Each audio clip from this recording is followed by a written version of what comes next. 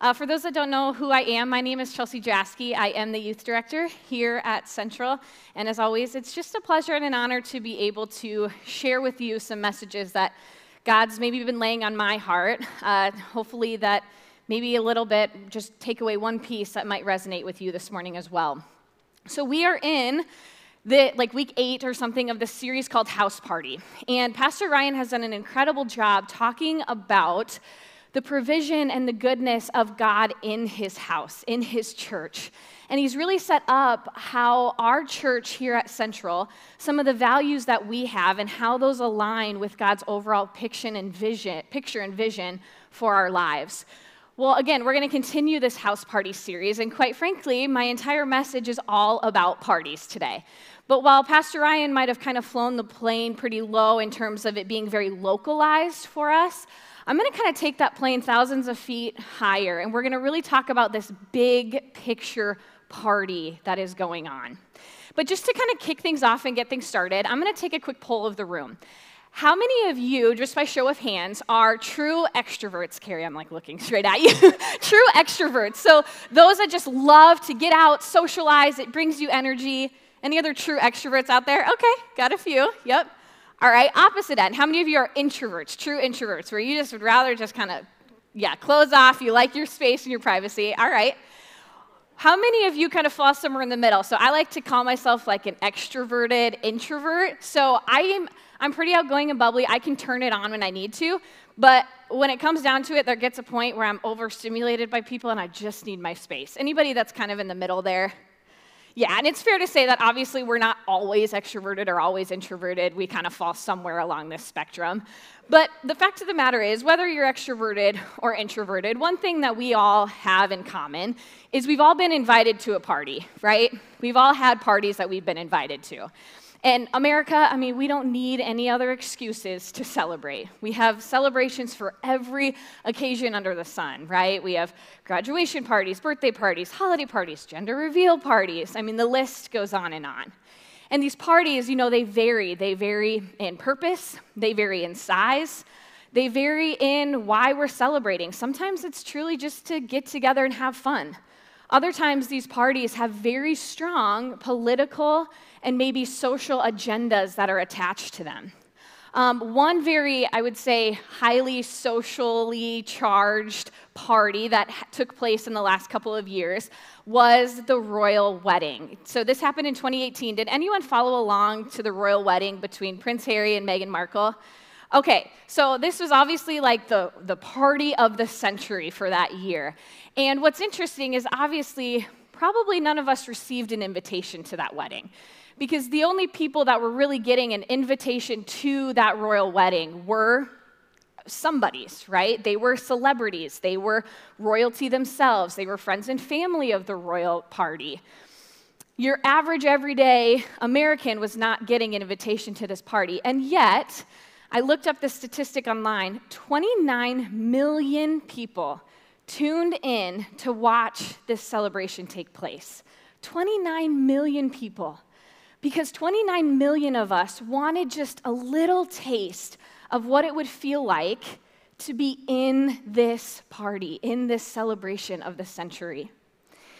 And in Jesus' day, when he was walking the earth, parties were really no different.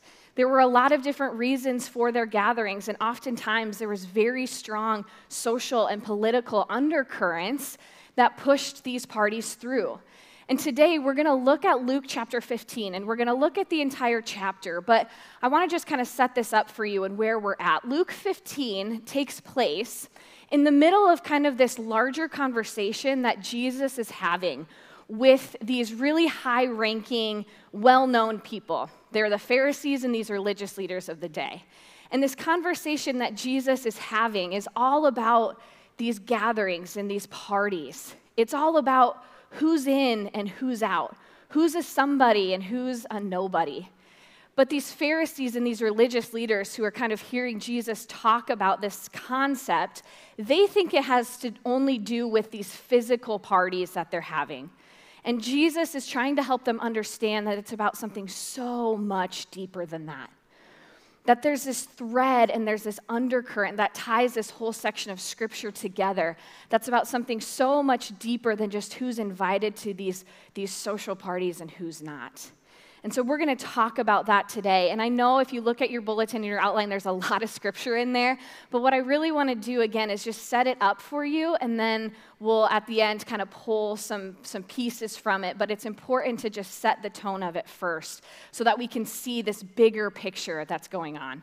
So let's just start in Luke 15. If you have your Bibles, open them, turn them on, whatever you need to do.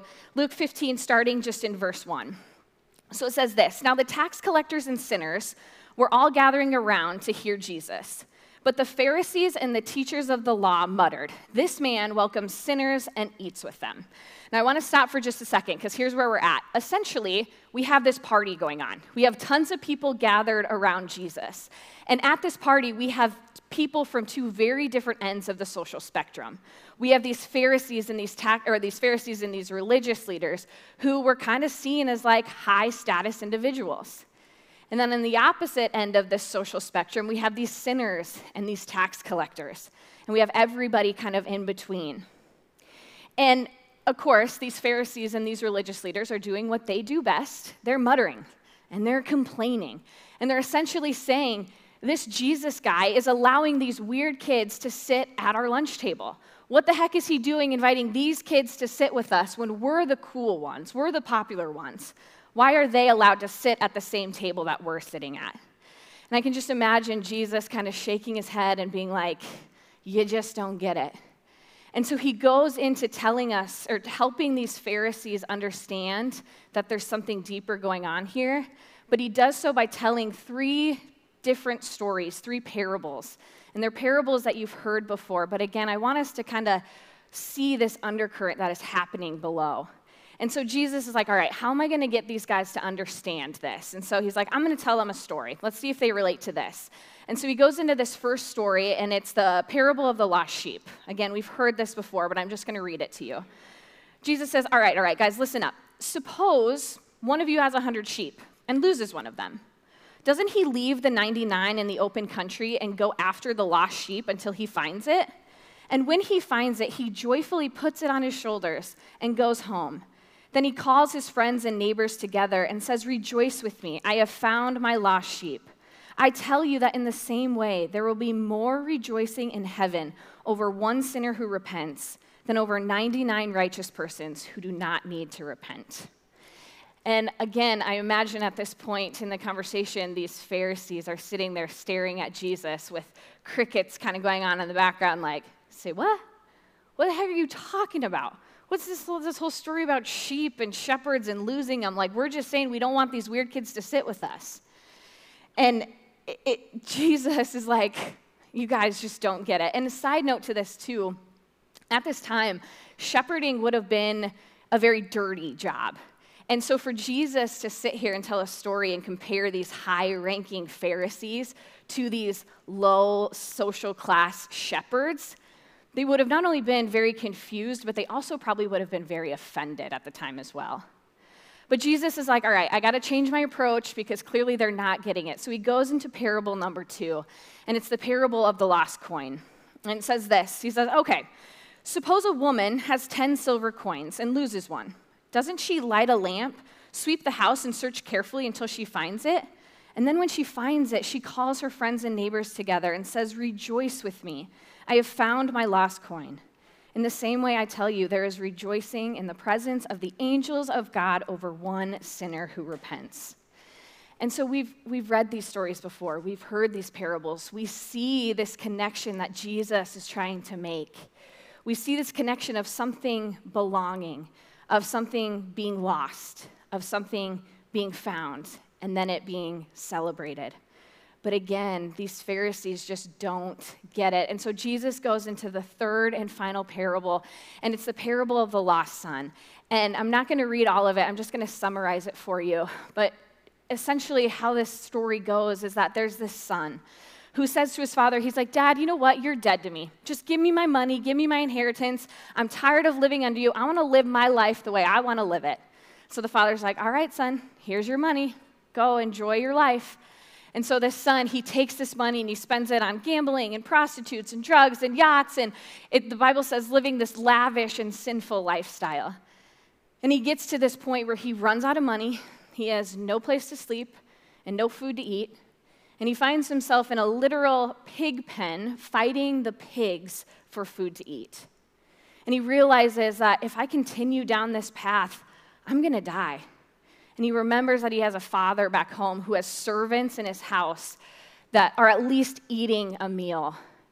And at this point, the son has, no intentions of rekindling that bond between him and his father because he knows that bridge is broken.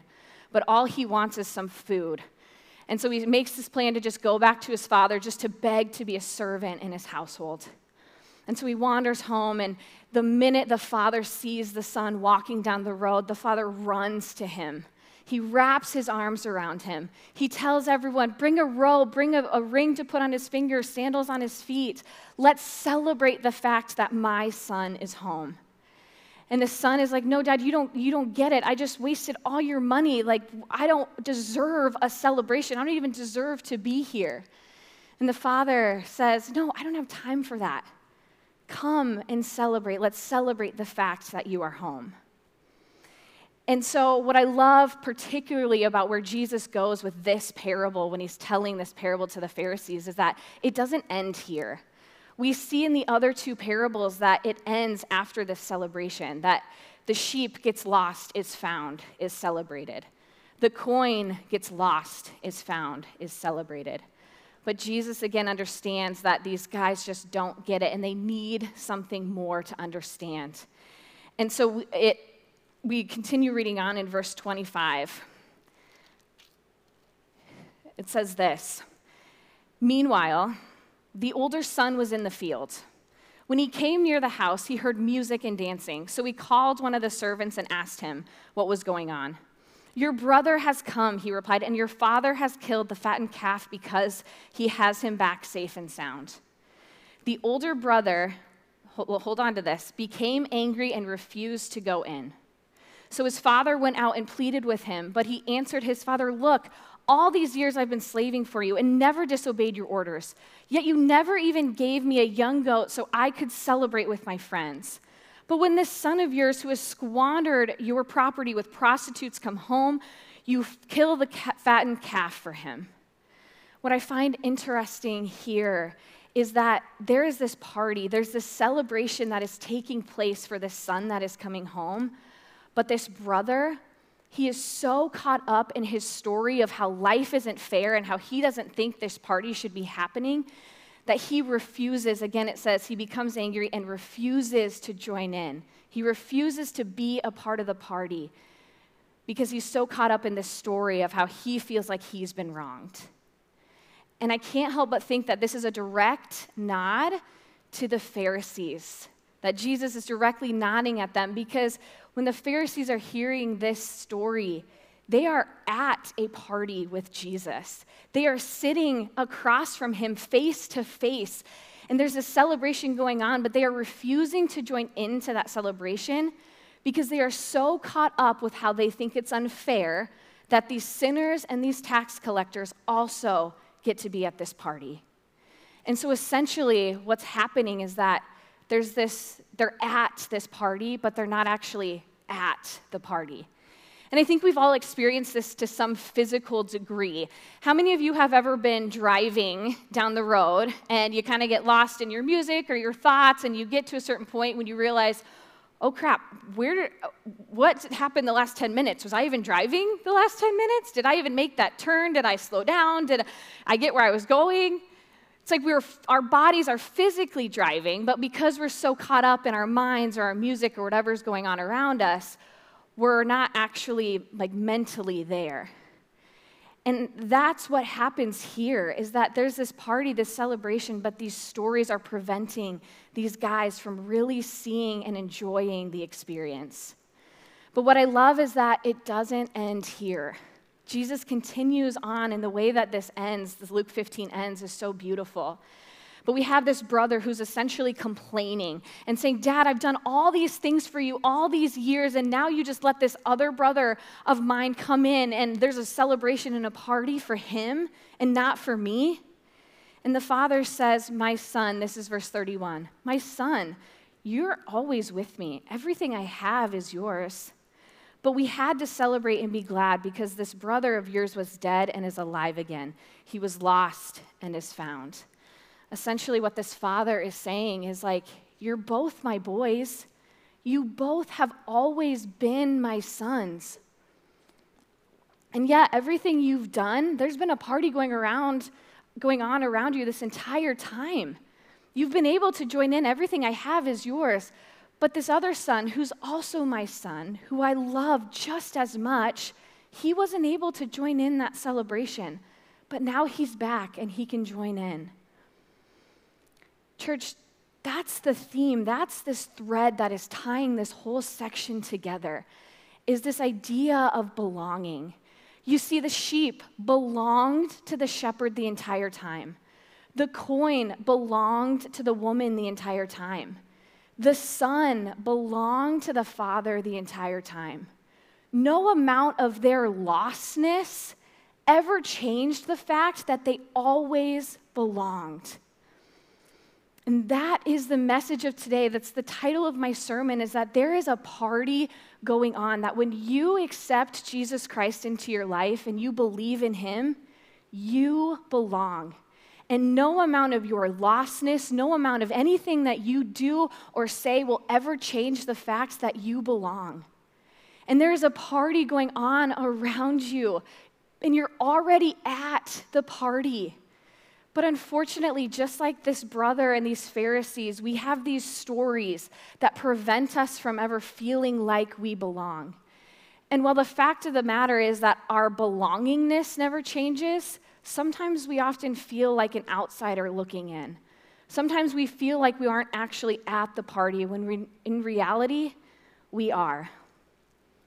And so I want to talk now about some of the stories that prevent us from feeling like we belong. And the first story that we get caught up in is this, what I like to call a comparison game. It's comparison. And just to kind of have some fun to kick things off, we're going to play a little comparison game. So you've probably played something similar to this before, but it's just this or that. So I want, just by show of hands, I'm going to show two pictures on the screen. I want you to just raise your hand on which one you prefer. So we'll start out easy, and then it might get a little bit more intense as we go on. But first one is, okay, beach vacation or mountain vacation? So how many of you are beach vacationers? Okay. Good mix. All right. What about mountain vacationers? Yeah, that was the first service too. There's way more mountain than beach. I thought it'd be opposite. I'm definitely a beach gal. Give me beach vacation all day long. All right, number 2. Salty versus sweet. So how many of you are salty? Oh, not salty. Like salty foods. How many of you like salty foods over sweet foods? Okay. How many of you like sweet foods over salty foods? All right, so that's pretty split. So definitely I like salty foods more than sweet foods. All right, number 3. Ooh, yeah, this is where we start to get the debates on. All right, toilet paper. Go over the roll or under the roll? Who's over the roll? Okay, is there anybody that's under? Sinners. Never do you put the toilet paper under the roll. It's always over. All right. Ooh, I specifically put this one in here for Pastor Ryan because he's a huge Android. But iPhone versus Android. Who's iPhone users? Yeah, definitely. Who's Android users? No, I will be iPhone all the way. All right. James versus Jordan. So LeBron James versus Michael Jordan as the best basketball player of all time. So who says LeBron James? Who's sports fans out there? Okay, we got one. Wow. Who says Michael Jordan? Oh, yeah. So definitely the favorite there. We're still talking about Michael Jordan. He's got to be the greatest of all time. And, oh, yeah, we have a couple more. So pineapple on pizza. Who says that, yes, pineapple belongs on pizza? Yes. I'm a huge Hawaiian pizza fan, so yes, all the way. What about no? Who says pineapple should never be on pizza? Okay. And the last one. How many of you have seen this picture before? So I think this broke the internet when it came out. When I did this at youth group, it caused physical fights. But looking at this picture, what color do you think this dress is? How many of you say this dress is blue and black? Who are my blue and black camp? Okay. How many of you see white and gold? Yeah, every time. It's like 50-50. It's crazy how equal it is. Is anyone kind of in the middle? So for me, I've always seen blue and gold. Is there anybody that's kind of in the middle? Yeah, that's what I see. And so, yeah. But what's interesting about this is once you see one, I mean, it's physically, I think, impossible to see the other color, right? So I think this will divide us forever. So these are just obviously fun examples of comparing kind of what our preferences are and what we see. And it's really easy to do things like this, even when it comes to toilet paper and what color the dress is. But it's a whole lot different when it comes to our actual everyday lives. And when we constantly compare our lives to those lives of people around us. Because if we're not talking about toilet paper and beach versus mountain, it's our marriages, it's our kids, our careers, our finances. These things, it's a whole lot different to constantly be looking left and right to see where we stand versus where other people stand. And I call this the comparison game because for some reason we think that throughout our lifetime we're either earning points or we're losing points. It's like the good things that we do, we just get more and more points, and then the bad things that we do, well, there's another point that's lost. And it's this game we think that we play, and at the end of our lives, we stand in front of Jesus, and he has this clipboard, and he analyzes how many points we've earned or lost to determine whether or not we get into the party or not. And the brother and these Pharisees, they fall victim to this story, to this idea of comparison. Because the brother blames the lost brother and says, I've earned all these points for you, and he's lost all these points. How in the world do we both get to be at the party? Same thing with the Pharisees. We've done all these righteous and holy things. We have way more points than these sinners and these tax collectors. But Jesus comes to tell us that that's not how it works. He comes to tell us that it's never been about the points. It kind of reminds me of a show that I watched growing up. Has anyone heard of Whose Line Is It Anyway? So, and I'm talking about the old version where it's like Drew Carey, right, and you have Ryan, Colin, and Wayne, and essentially what the show is all about is these comedians who get together and they try to just make the audience laugh. That's the whole point of the show. But in the beginning of every single episode, Drew Carey, the host, says the exact same thing, and maybe you guys can help me out with this. He says, welcome to Whose Line Is It Anyway, where everything is made up, and the points don't matter. And I think that's what Jesus comes to tell us. He's like, when you're constantly comparing your worth based on other people, those are just games that are made up. Those points, they don't actually matter. Because when you love me and accept me, you're already at the party. You can't earn enough points to get your way in, and you can't lose enough points to be kicked out. You're already at the party. And unfortunately, some of us will do anything it takes when we get so lost in the story and we feel like an outsider. We'll do anything to try to feel like we belong. We'll get up at 3 a.m. to watch a royal wedding just to feel and get a taste for what it feels like. But church, when are you going to let go of this game of comparison? Because at the end of the day, everything's made up and the points don't matter. The second story that we fall victim to is a tough one because I think to some extent we all know that it's not good to compare ourselves to other people, right? But this second story, unfortunately, some of us are so lost in this story that we physically just cannot see beyond it. And we build up these walls and we get defensive and we say things like, well, she doesn't know what she's talking about because she hasn't lived long enough. And this is the story of blame. It's the story of victimhood. It's the story of feeling like the world is out to get us and it's everybody else's fault why we are suffering. I want to tell you a quick story about something that happened to me, and it's a silly story, but I promise it has a point. So, I love Taco Bell. Any other Taco Bell fans out there? So I am convinced that Taco Bell is the most delicious fast food chain there is, but it's also the messiest fast food chain there is. I'm also convinced that there's not a single thing you can order on the Taco Bell menu that you can safely eat while driving.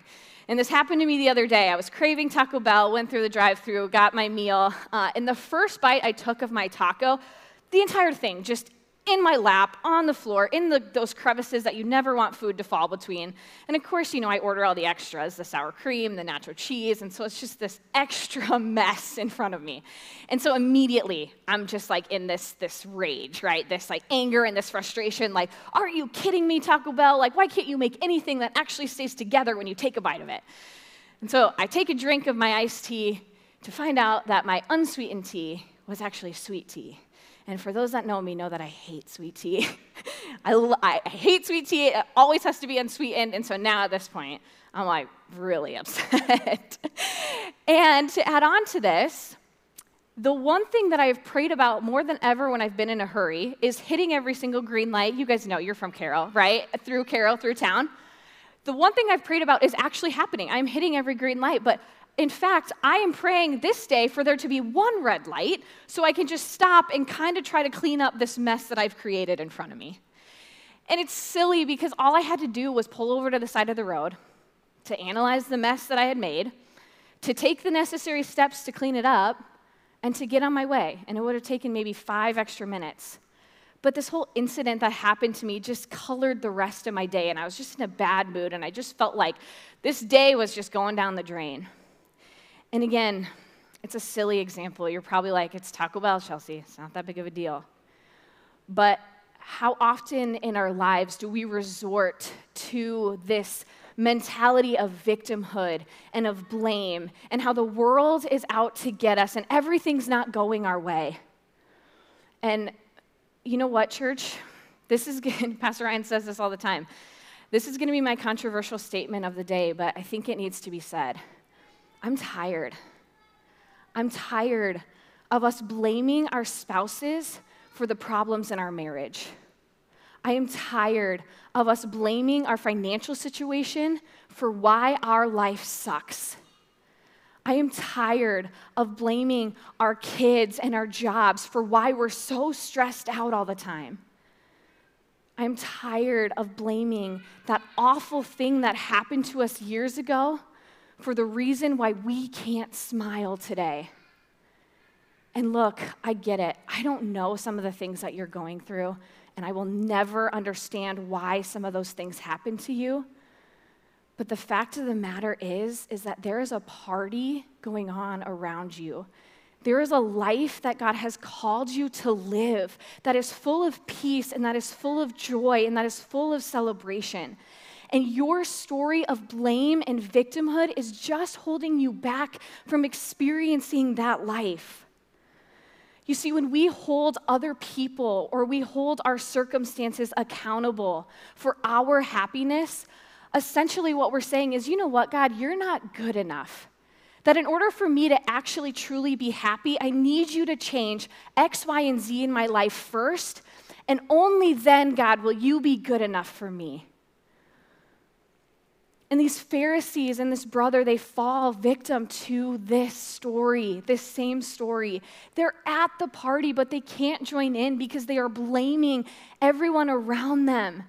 Because it's easier to just blame someone else than to actually pull over to the side of the road, to analyze the mess that's in front of you, to maybe take the necessary steps that it takes to clean up that mess and to keep going. You see, Jesus doesn't need to change a single thing in your life today for you to experience the joy that is happening. You are already at the party, and the only thing that is holding you back is that story of blame and victimhood. There's a saying that we say in our household all the time, and it's something that I picked up from a book that just really resonated with me. And it's this, it's that everything is figure-outable. And I started saying this because my 5-year-old, I would notice these situations where he would get really frustrated. He'd be trying to zip up his coat and he couldn't get it to line up, or he'd be playing with Legos and they'd fall apart in his hand. He couldn't quite get it. And I would just see this wall of frustration just build up inside of him, and this temptation to just want to give up and throw his hands in and quit. And so what I would do is I'd come along beside him, and I'd put my arm around him and say, everything is figure-outable. Let's figure this out together. And it didn't happen overnight. It took some time, but eventually it came to a point where now he's saying it back at me. There are times where I'll get frustrated and he'll say, Mommy, everything's figure-outable. But you know what? It works. It's like we get frustrated, we get caught up in our stories, and we have this tendency to want to just give up. But then Jesus, he comes along beside us, and he puts his arm around us. And he says, everything is figure-outable. Let's figure this thing out together. And I might not change things the way you want them to be changed, but I promise you, I will be here right next to you, figuring this thing out together. All of us have a story of blame, of victimhood that we're holding on to. All of us are trying to hold other people or our circumstances accountable for our happiness. But my question for you this morning is this: are you willing to let that go? Are you willing to understand that you're already at the party? Are you willing to say, yes, God, you are enough. Even if nothing changes, you are enough. The third and final story that we get caught up in, again, that keeps us from feeling like we belong, is, I'm convinced, the devil's most evil but effective tactic, and it's our story of shame. And our stories of shame, they're deep and they're messy, and they can come from anywhere, and they can come before we're even old enough to realize that they're a story of shame that we've carried around for so long. It can come from that little girl inside you watching as a loved one walks out, never to return. It can come from a classroom of kids laughing at you and making fun of you because you mispronounced a word. It can come from the isolation and abandonment of everyone turning their backs on you when you tell them that you are gay. It can come from a girl sitting in an apartment, pregnant and unmarried, wondering if she should go to church or to the abortion clinic the next day.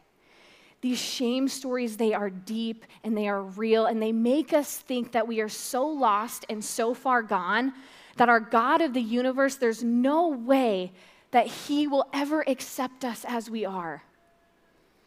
And we think that that's great, what that preacher's saying on Sunday morning, I'm glad it works for everyone else, but there's no way that it applies to me. But the reality is, again and again, you are already at the party. When you say yes to Jesus, you belong to him. And no shame story, nothing you've done, nothing you've said, nothing you will do will ever change the fact that you are his. You are a son and a daughter of the God of the universe, and that will never change. You know, the son in this story, he has this deep shame story that he's ready to divulge to his father of how he's not worthy. And he says, Father, I'm not worthy to be called your son. And the father just says, no, we don't have time for that. Don't you see? You've always been my son. We don't have time for that shame story. Come and celebrate. When I was in 6th grade, all my friends played softball. And so I wanted so badly to just play softball. So I decided that I was going to go out for 1 year. And so my parents would tell you otherwise because they're my parents and they're supposed to tell you that I'm good at everything. I was not very good at softball. I mean, to the point where I would strike out every single time that I was at bat. And I would get tears in my eyes because I knew that I was going to strike out. And so at the end of that season, I remember thinking, you know what, I am just not good enough for softball. But we had 1 game left, and I was like, I'm going to stick it out to the end of the season. And I'll never forget this because, you know, I'm at bat, I'm crying, you know, tears. And all of a sudden, I go to swing, and I hit the ball. And I'm like, wait, what? What just happened? I hit the ball. And my teammates are like, run, Chelsea, run. And not only did I hit the ball, it was actually a good hit. And so I'm rounding first, rounding second, like on my way to third, and the third base coach is like, Chelsea, slide so you can be safe. And so I slide, and the ref or the ump calls me safe. And at this point, I am on cloud 9. I am so ecstatic and excited. I'm like, wait a second, maybe I am good enough to play softball. But what I didn't realize is that you can still be tagged out after you slide, because what happened is I had taken my foot off the bag as I was like getting up, and I didn't like let the ump know that I needed some time. And so the gal had actually tagged me out for taking my foot off. And so I remember walking back to the dugout just kind of in utter defeat. And my friends, they didn't mean it to be harmful or anything, but like, Chelsea, are you kidding me? You had such a good hit and you completely ruined it. And that was the moment that I decided I wasn't good enough to play softball, that it just wasn't for me. I'm from Fort Dodge, and a couple weeks ago, the Fort Dodge girls won the state 5A class softball championship. And I know the coach, I know a lot of the players, and to watch them celebrate that victory and to lift up that trophy, I mean, it still gives me goosebumps to see that. And I can't help but think that if any of those same girls had let an out at bat, had let a strikeout, or any one of their number of failures that they probably had on the field in prior years, if they had let those stories make them feel like they weren't good enough to play softball and to take them out of the game, they wouldn't be there celebrating that championship. Church, I know it feels like you have struck out time and time again.